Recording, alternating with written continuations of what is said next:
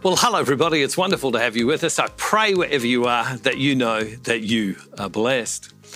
Lent is about growing more deeply in our relationship with God, or as the spiritual writers would say, growing in spiritual maturity, spiritual depth.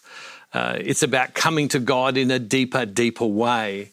It brings us face to face with who we are and the fact that we realise, if we really understand Lent, that we need a saviour. But spiritual growth as we walk towards God is not something that just happens automatically. It's something that we have to choose. All of us would have seen those talent shows possibly on television where some judges turn up to a particular town or city, and then huge numbers of people queue up and they get one by one the chance to come before the judges. And if the judges pass them through, they go through to the next round. And there are in the queue many people who are highly talented, who are putting a lot of effort in working on their craft. But then there are also some who really have not put in the work, put in the time, but still come before the judges. And it's at that moment when they come before the judges that talent and effort meets reality.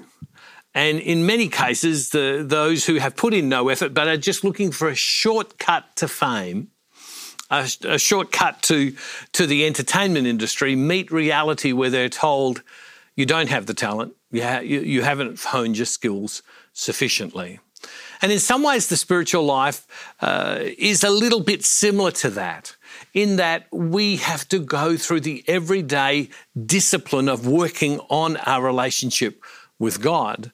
I've often talked to you about the fact when I was younger, I was told all the time, make sure you pray every day, don't miss, every day. Because it's the development of a relationship with God. There was a young man in the scriptures called Timothy. Timothy was this young gun preacher who had potential. And old Paul, St. Paul, he encouraged him all the time. And he writes to Timothy, and he says this in chapter 4, 1 Timothy chapter 4, verse 12. Let no one despise you. Let no one despise your youth. Let no one despise your youth. Now, when we hear that, we think he's just saying, Paul's writing to Timothy saying, you're a young person, so don't let people put you down because you're young, right? Don't let anybody despise your youth. And we can stop and go, well, that's what he was trying to say to encourage him. But he says, let no one despise your youth because of what you're doing. And then he goes on and he says, let no one despise your youth, but set the believers an example in speech and conduct, in love, in faith, in purity. So let no one despise your youth, but set the believers an example in speech and conduct, in love, in faith, in purity. Be who you are declaring. Be who you know you can be. And the spiritual life is about the daily work of prayer, the daily work of working on ourselves and our relationship with God. And that means it's always working on our mind, always, how we think, what we think of. We face issues like a war. We face issues like a pandemic. What's our mind tell us? How does faith come to bear in those moments? Are we people of panic or are we people of trust and surrender to God? It's the daily walk of working on our emotions as well. Paul goes on and he says in 1 Timothy chapter 6, verse 11, he says, but as for you, man of God, and that's what he's calling Timothy, but as for you, man of God, shun all this. He says to him, pursue righteousness, that is right living. Pursue godliness, faith, love, endurance, and gentleness. Fight the good fight of faith.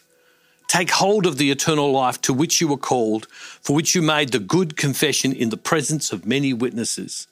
He says to him, you've made the good confession, you've stood in front of people, you've declared, whether it's through the sacraments, whether it is a public declaration of your faith. He says, make good on that.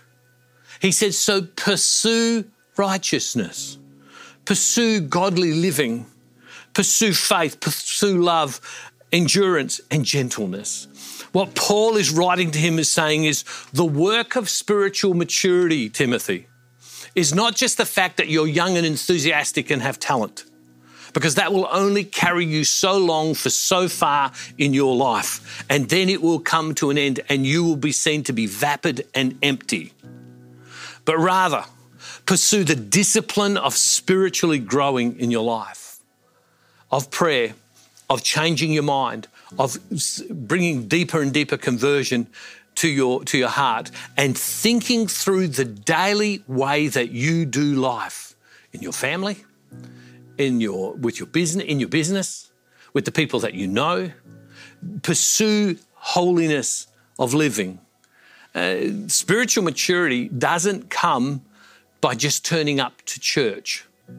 Some people fall into the trap of just thinking, well, I'll just turn up all the time and I'll become spiritually mature. It doesn't work that way.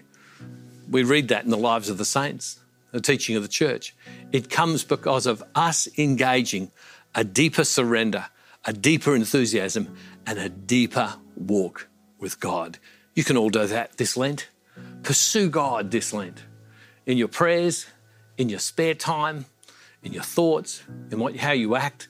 Have that sense that God is calling you deeper and deeper and deeper. Loving Father, I thank you today that you're with us. Allow us to pursue you, to grow more deeply this Lent as we seek right living and holiness in our life. And Father, we make this prayer in the name of Jesus through the power of your Holy Spirit.